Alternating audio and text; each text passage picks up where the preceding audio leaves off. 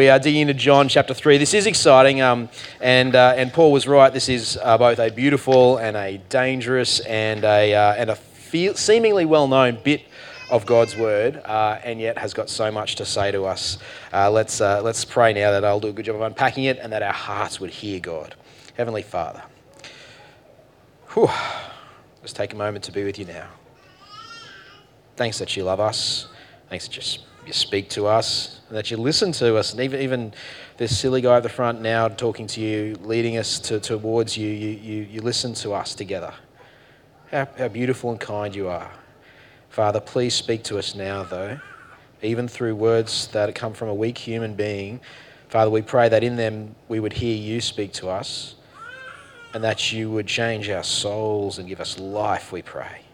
This would be an afternoon giving us life. We ask it desperately, hopefully, knowing that you're the only source we can get it from. In Jesus' name we pray. Amen. All right. Well, a couple of weeks ago, Jesus was the life of the party. Last week, Jesus is the party pooper. And this week, we're starting to see Jesus getting a little bit skeptical about the people at the party. I don't know if you remember at the end of or the start of our reading today and at the end of our reading last week, lots of people are starting to come to trust in Jesus, but the feeling isn't mutual. Lots of people trusting in Jesus, not much Jesus trusting in those people. Why won't Jesus entrust himself to them? It's an interesting question. Because they're doing the thing that John wants them to do, isn't it? I mean, isn't that what John says the whole point of my gospel is? I'm writing this gospel so that you may believe that Jesus is the Christ. And these people are coming and believing Jesus. Why is Jesus not entrusting himself to them? This is a contradiction almost in John's gospel. But when the Bible authors put little things that you think, that almost seems a bit wrong to put them together, they're doing it deliberately. And they're wanting to draw our attention to something, to make us think and to teach us something important. Now, we're going to start to dig into that tonight, but it's actually something that unfolds over the next few weeks, over the next few encounters. So feel free to read ahead and start to see what that is. All right, now Nicodemus comes to Jesus. Jesus not entrusting himself to men because he knew what men were like, and then the start of our passage, and then comes a man. Notice that? Jesus doesn't entrust himself to man because he knows what men are like, and then comes a man. At night. Why is he coming at night for? Especially when we've got mentions of darkness and wanting to stay in darkness because you've got sin in your heart at the end of the passage. It gives us some clues. But he comes to Jesus anyway. He comes to Jesus. And Nicodemus makes his opening play. Rabbi, we know you are a teacher who has come from God. For no one could perform the signs that you were doing if God were not with him. Interesting opening gambit. Starts out with we know. He's not asking, is he? He's telling. He's not humbly entrusting himself to Jesus. It's almost more like he's handling Jesus. Have you ever had someone do that to you? Almost like the way that they address you or the way that they discover your job or something like that. All of a sudden they put you in this box. They've got you in a category and like, oh, okay, yeah, you're that person. And it helps people get a handle on someone. And it's almost like here, Nicodemus is trying to categorize and control Jesus as you're a teacher of good things. And we know you're from God, sure. But we're the ones in control. We're the ones telling you what's what. Now, it's obvious that he thinks this is a generous box that he's put Jesus in. He's not putting Jesus down. He thinks he's controlling Jesus with flattery, with honor. No one could perform the signs that you're doing if God wasn't with him. So generous of you, Nicodemus. So flattering. But I think he bid too low. Don't you think? And there's almost this air of Jesus sort of, oh, you think you know me, do you? Almost in the back of the unspoken air. And Jesus says to Nicodemus, functionally, he says, mate, you can't see me at all. You can't. See, very truly, I tell you, no one can see the kingdom of God unless they are born again.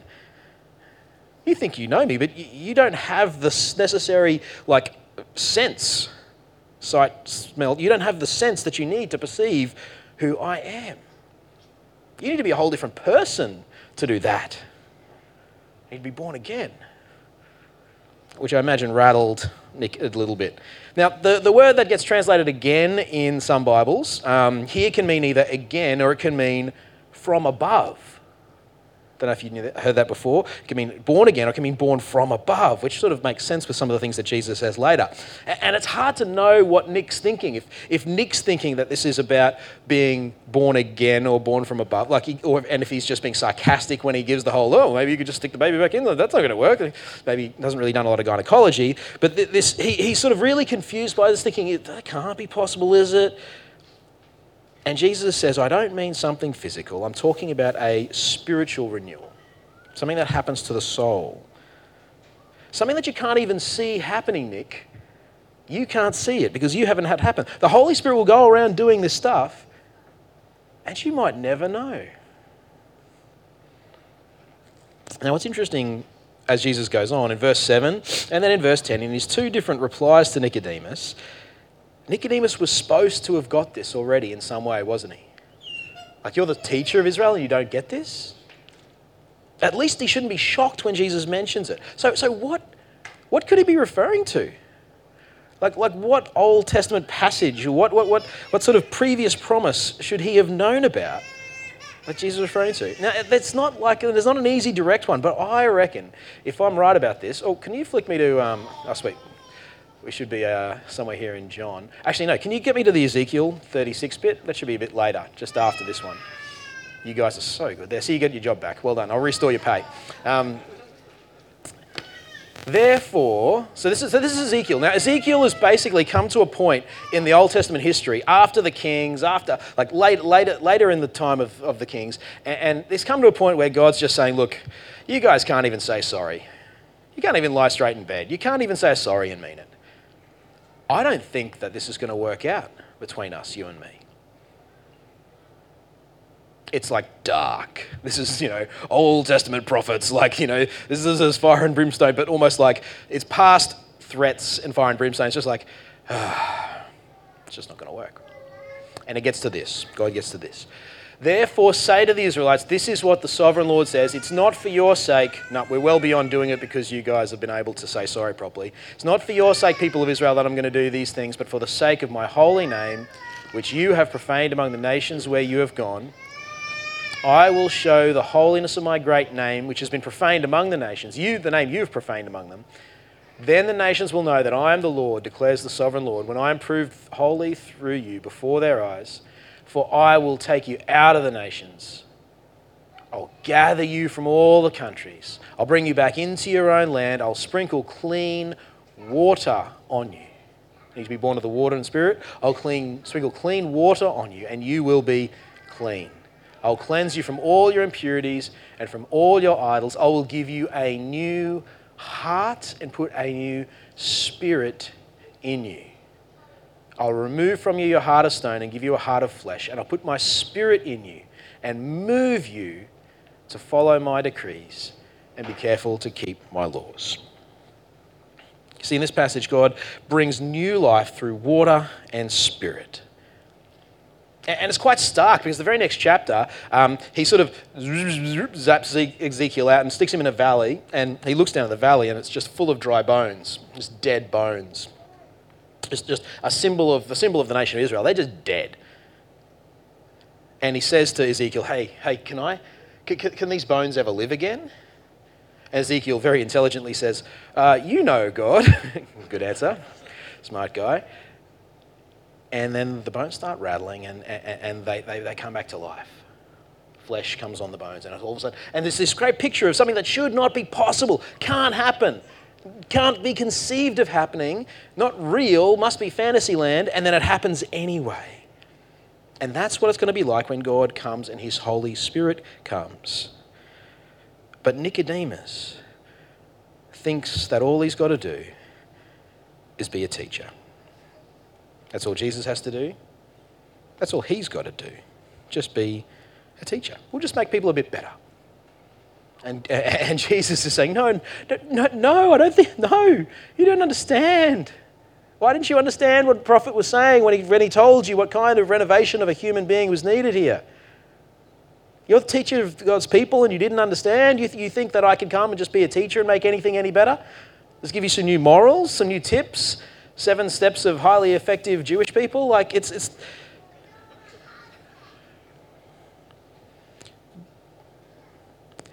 And I think the other thing with Nicodemus is that his theology generally, the theology of the Pharisees, they were expecting a last day resurrection. They were expecting a heaven. But they figured that basically all the Jews would get in because they were God's people. I mean, in a way, it's probably what a lot of people who are got some connection with Christianity think, but who haven't actually done any business with God themselves. You know, I go to church regularly. Christmas and Easter, that's regular every single year. Regular as clockwork. And I tick Christian on the census. Well, not so much these days. And me and the big guy are good. But Jesus reimagines the plight of the Jews in the light of the Old Testament scripture, as he should have. There's no you're all good by default in Ezekiel. And Jesus realised that. And Nicodemus should have gotten that. He should have understood the trajectory of the story. That for humanity to reconnect with God in the deepest way doesn't matter. Like getting a bit better, getting a lot better wouldn't help. A whole new personhood has to come into play. And Nicodemus can't believe that that's possible. Like, and I guess that's the thing. Like maybe that's you. Maybe you've actually tried to get better because of the Bible even, maybe. Tried to kick a sinful habit or something. And you're kind of beaten down and a bit like, look, the only hope I've got is to get a little bit better. Proper big change is never going to happen to me. Is that you? You just lost hope that you'll ever really be different. See, Nicodemus can't, how could this be? Literally he says, how can these things come to be? In the same words of chapter 1 of creation, things coming to be. How could that come to be? How could a whole new person? I can't see that. You see, Nick seems to have underestimated the gravity of the problem, therefore grossly underestimated what would be required in response. I can just do a bit of teaching. Or even what is possible in response. Grossly underestimated God. Now, in my growth group, I think there's a lot of graciousness. They're delightful. And they were all feeling a bit sorry for Nick. They're like, oh, come on, Coots, you're being a bit harsh. He's doing pretty good. And that's fair enough. Like, I think there's a great graciousness of heart there. But this guy is a preacher. He's a lecturer. He's a mentor and a trainer. It's his job to help people connect with God. And all he was about, and this is the school of the Pharisees, isn't it? It's about being a little bit better, a little bit tighter, keep the rules a little bit more. And Jesus says here that what is required to enter the kingdom, what to even see the kingdom, even recognize that there's something good going on here, is something far more radical than that. It involves heart-level change. Not just turning over a new leaf, helping a little old lady across the street. Now look, if this is so big and so important, it's probably worth asking the question, how would I know if this had happened to me? How would I know? Because it's supposed to be really big. Well, Jesus tells us here. He says, you can't see it directly, but you can notice its effects. The Spirit is like the wind. Now, yesterday, well, sort of more like last night and this morning, I noticed the effects of the wind. I'm looking out and I live, the trees are all around my house and they are moving at angles that I didn't think sort of they could bend. And everything around me is just shaking, and the house, I'm really realizing where all the drafts are in the house. I know exactly where they are now. I know where they come in because I can hear it. I didn't just feel it, I can hear it. I couldn't see any of the wind, but I can see its effects. I see in you guys the effects of the gospel. I see you guys coming to Jesus when you don't think you're worthy. I see amongst you guys faithful service when you're tired and it's hard, but you know someone else needs something. We're at our next gen meeting, and I won't use his name. I won't embarrass him. But there's a guy there, and we were talking about, why are you here? And he said, well, I've been a Christian for just a short period of time, and I want to know how I can love the young people in our congregation. What am I supposed to do? Whew. You can't see the Spirit working directly, but boy, can you see its effects.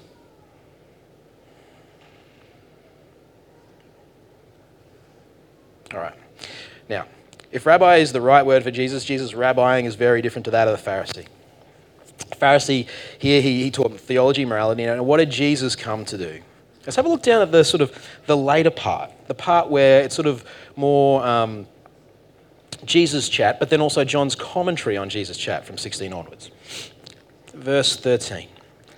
No one has ever gone into heaven except the one who came from heaven, the Son of Man. Just as Moses lifted up the snake in the desert, so the Son of Man must be lifted up, so that everyone who believes in him may have eternal life. What did Jesus come to do? Well, apparently get hoisted up on a pole like a snake. It's a bit weird. What on earth does this mean? Where does it come from? Let's go back. If you're a Jew, there's a story that you knew from Jewish Sunday school, right? Synagogue school, Saturday school, you were a kid. This might have even been one of your favourites because it had snakes in it, right? You're loving this. Any kids here, any adults here like snakes? There's a couple, yeah, nice. I had a friend in Brisbane who had a whole bunch of snakes. It was really, really cool. And, they could, he just had one sort of sitting on his laptop, just hanging off at the top of the screen while he's typing or whatever, or the larger one, hugging him to death. It's great. And on the journey to the promised land, Israel became, so this is right at the back of the start of the story where God was going to choose Israel to save the world through them. And so he's bringing them into the land that he's got for them. And he'd been giving them manna, this sort of food from the sky and quail food from the sky and water from rocks and stuff. This miraculous provision, but they didn't think it was good enough. They started to complain. And so God sends snakes on a plane. They were on a plane. See, you like that. See, and these snakes started biting people, and people are dying. And everyone else who's not dying is freaking out, as you would be. And so they go to Moses, their leader, the one who's their link to God, and they beg him to pray for them, and he does. And God says, what I want you to do, put a snake on a pole and look up at it. And in fact, if you remember some of the old medical symbols, the two snakes up on the pole, that comes from this story. Look up and live is the message. Look up. And if they do, even if they've been bitten, they will live. See, it's interesting, not just stopping the snakes, but you're stuffed if you've been bitten already. Even if it's bitten you, you can look up and you'll live. Jesus didn't come to teach you to be a better person, to preach good morals, to help you become more successful. You've already been bitten by the snake of sin, as it were, all of us. Sin's got humanity. Its poison is running in our collective, well, not veins, apparently it's lymphatic system, but it's in the body, right? Education will not solve humanity's problems, neither will science. Time is marking towards judgment and the poison is taking hold. But if you look up at the sun, see, Jesus is saying, I'm like that snake. And when I get hoisted up on that cross, I'm going to take away the poison. Look up at the sun and you will live. It seems such a small thing to do. Almost, in fact, in the Old Testament, you must have almost thought Moses was silly. I'll look up at the snake and I won't die from the snake poison bite. Like, seriously, that's some really bad medicine right there. But it's just something about God where it requires nothing from you but to trust in the thing that he's provided for you. It seems so small, such nothing. Look on Jesus. But it recognises the depth of the problem. See, someone had to die and give everyone new life in order to solve this sin problem. Nicodemus didn't recognise the size of the problem. The poison is killing people, and he's still back telling people, don't touch the snakes. Oh, stay away from the snakes, stay away from the snakes. They've already been bitten, Nick. You teaching them and acting as if that's all they need is making the situation worse. It's like misinformation in a pandemic, right? He didn't recognise the king. But I mean, how could Nick have? He was still in darkness. Now, for the Christians here, my question to you is, for people who are following Jesus, my question is, are you a regular confessor of sin and requester of forgiveness? Like, is that your primary nature of your prayers? Because it's the primary thing that you need. Like, of course, you want to pray to grow in godliness. I want to pray to put to death sins that we've confessed to each other and all this sort of stuff. We'll even talk about that at the end of this talk. But what I really need is forgiveness. Because just renovating me isn't going to sort things out. But I wonder if my prayers actually reveal to me that I actually think if I just get a little bit better, I'll be sorted out. But it's not true. Prayer lives reveal what we think will save us. Let's pray for forgiveness. Let's look to the Son who's been lifted up on a cross for us. we get to the beautiful one. We get to the good verse. For God so loved the world. Come on, say it with me. For God so loved the world that he gave his one and only Son, that whosoever believes in him will not perish but have eternal life. How good is that? Now, who here has got the Sunday school version in their head, which is God loved the world so much? That's what you think it means, or that's what you've always been taught it means? Like, some people might be that. Other people might be like no. We've looked at the Greek grammar and we can tell you this fancy thing. It's not that God loved the world so much, it's that this is how he loved the world. That's what the so means. It's he loved the world in this way. Do you get the difference? One's about the intensity of the love. The other one's about the method, the way that he went about doing the loving.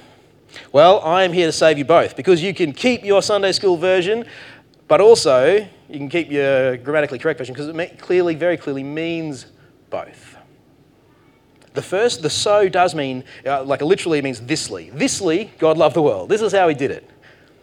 But then there's a little verb, it's like a so that. He had to die to do it. And when you put them together, it actually has it has the effect of both. This is how he did it. My good, do you realise that was how he did it? This is the lengths that he went to do it. And it puts them together in that way. God so loved the world in such a way that he had to give his only one and only Son to do it. See, God's not underestimating the predicament here. He's not sitting here asking you at Soul Church to just be a little bit better, and then I'll be able to work with you. Then you'll be fine. Just look, I've just looking at you last week, James, Benjamin, you guys in the front row, and look, if just get up a little bit earlier, a little bit more prayers, and then we'll be okay. The extreme nature of the method tells you that that's not going to be the solution. And it also has implications for the strength of the love that he has for you. Now, secondly, it's worth noting, it's the world that God loves here. God so loved the world. That's actually a really strong statement, especially in the Gospel of John. The world in the Gospel of John means like the bad guy world, the world that's against God. It's almost like a catch-all for the bad stuff in the world. We're told not to love the things of the world in John's Gospel. It's what we want not to love ourselves. And yet God in his perfection cares even for the humanity that spits in his face here.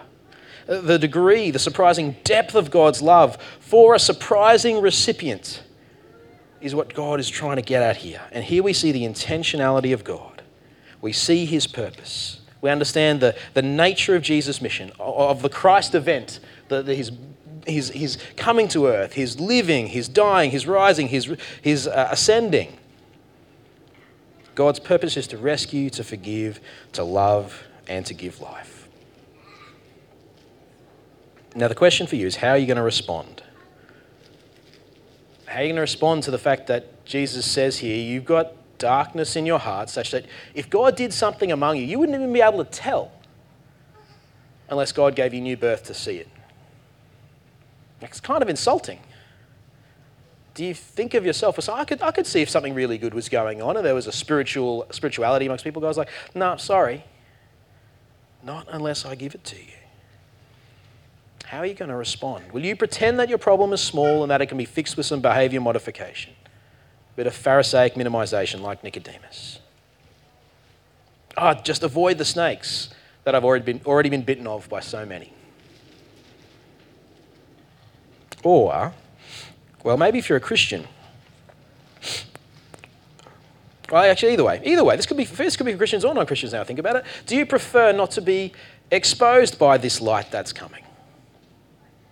Would you prefer to hide and to not expose yourself? I know that I do. Now, we hide for two reasons. Like, we might hide because of our sin and not wanting to be shamed out, and that's what we're talking about here. And sometimes we might also think of, but I'm hiding because of other people's sin, and I don't want to reveal myself because other people are going to mistreat me. But the thing is, God is not like that. You don't have an excuse to hide your true self from God, to not confess your sin, because God is not like people. We've just seen that he is willing to take the punishment for your sin and not take it out on you. His love is ridiculous. You've just read of his heart for you. He's not harsh, judgmental, picky. He's coming here to really ridiculously inconvenience himself in order to be connected with you again. That's not an excuse to hide from God. Don't think he's going to mistreat you. Mostly we hide from God because we know that our deeds are actually evil. What could be so good that you'd so want to hold on to it and stay in the darkness instead of come into these light and be seen? So this is the beautiful thing. New birth not only allows us the power to see what God is really doing in Jesus in the Spirit, it allows us to really be seen as well. It allows you the safety to be seen. We don't live by perfection. We live by being seen by God and yet loved. Let me just read the last couple of verses here. Everyone who does evil hates the light, will not come into the light for fear that his deeds will be exposed. But whoever lives by the truth comes into the light, so that it may be seen plainly that what he has done has been done through God. Did you notice it doesn't say everyone who does evil, well, they stay in the dark because they don't want to be seen. And everyone who does perfect goes into the light where they can be seen that they've done everything right. No. Those who know God come into the light, so that everything can be seen that they've done this with God. Sure, they stumble along the way. Sure, they've sinned, but they're with God. They love God. They want to be with God. They've lived in him. They've lived with him. They've attempted to put their sin to death with and in him. This is a call to leave the darkness and to be a sinner with God walking in light. Now, look, if you don't know Jesus, I'm telling you, that's a good space to be. It's scary because you get known, but it's beautiful because you'll be known. And it's scary because you'll be seen, and yet the joy of being with God and being loved and knowing that your performance will not take away the love, because Jesus' solution is so radical that the teacher of Israel didn't even think it made any sense or was possible. Point of tonight. Humans need life from the Holy Spirit. They need new birth from above to be able to even see God's kingdom. Without that regeneration, we will stay in the darkness, neither seeing God nor being seen by him. If you don't know Jesus, can I invite you to walk into the light tonight? Come and talk to me afterwards. We'll pray. You can go to God and you can know that your sins are gone. You need the forgiveness and washing clean that God promised thousands of years ago and now Jesus offers. You need to look up to that one who was lifted up and live. And if you do know Jesus, could I encourage you to walk with God, to live with God, practice his presence. You're never actually alone if you're a Christian. Jesus is always there with you. So why don't you train your subjective mind's eye of what's going on to recognize the truth and live what a number of Christian brothers throughout the centuries have called practicing the presence of God. Walking with him, walking with a sense that he is there with you. His loving, fatherly, joyful presence. Like a dad helping you, cheering you on as you go about trying to honour him in your life. Not freaking out, oh my goodness, I'll just get to the next level and then dad will want to spend time with me. I'll just fix that up in life first. But the dad who's fixed it up already for us in his son Jesus. Let's pray. Heavenly Father, it is hard to come to you. It is hard to confess our sin. It is much easier to put our heads down and work and pretend that the snake bites aren't so bad. But Father, they are. God, this week I've done enough goodness knows what I've done enough to deserve. And yet your Spirit has refreshed so many of our hearts. It has started to make its presence seen in our actions and our love. It has enabled us to see you and to be seen by you. Father, we just ask for those of us here who are thinking about maybe committing to Jesus, maybe looking to him and asking him to forgive them. Father, please let them know that we are with them, and we pray, Lord, they may do so tonight, and so that we can have a big party over it. And Father, we also ask for those of us who are falling back into that practical Pharisaism, that our prayers would be for forgiveness, and that our life will be lived in your presence, in your light, rather than trying to earn back your favour and nitpick over our failings. Father, help us to recognise the gravity of the problem so that we can enjoy the ridiculous generosity of your solution. We ask it in Jesus' name. Amen.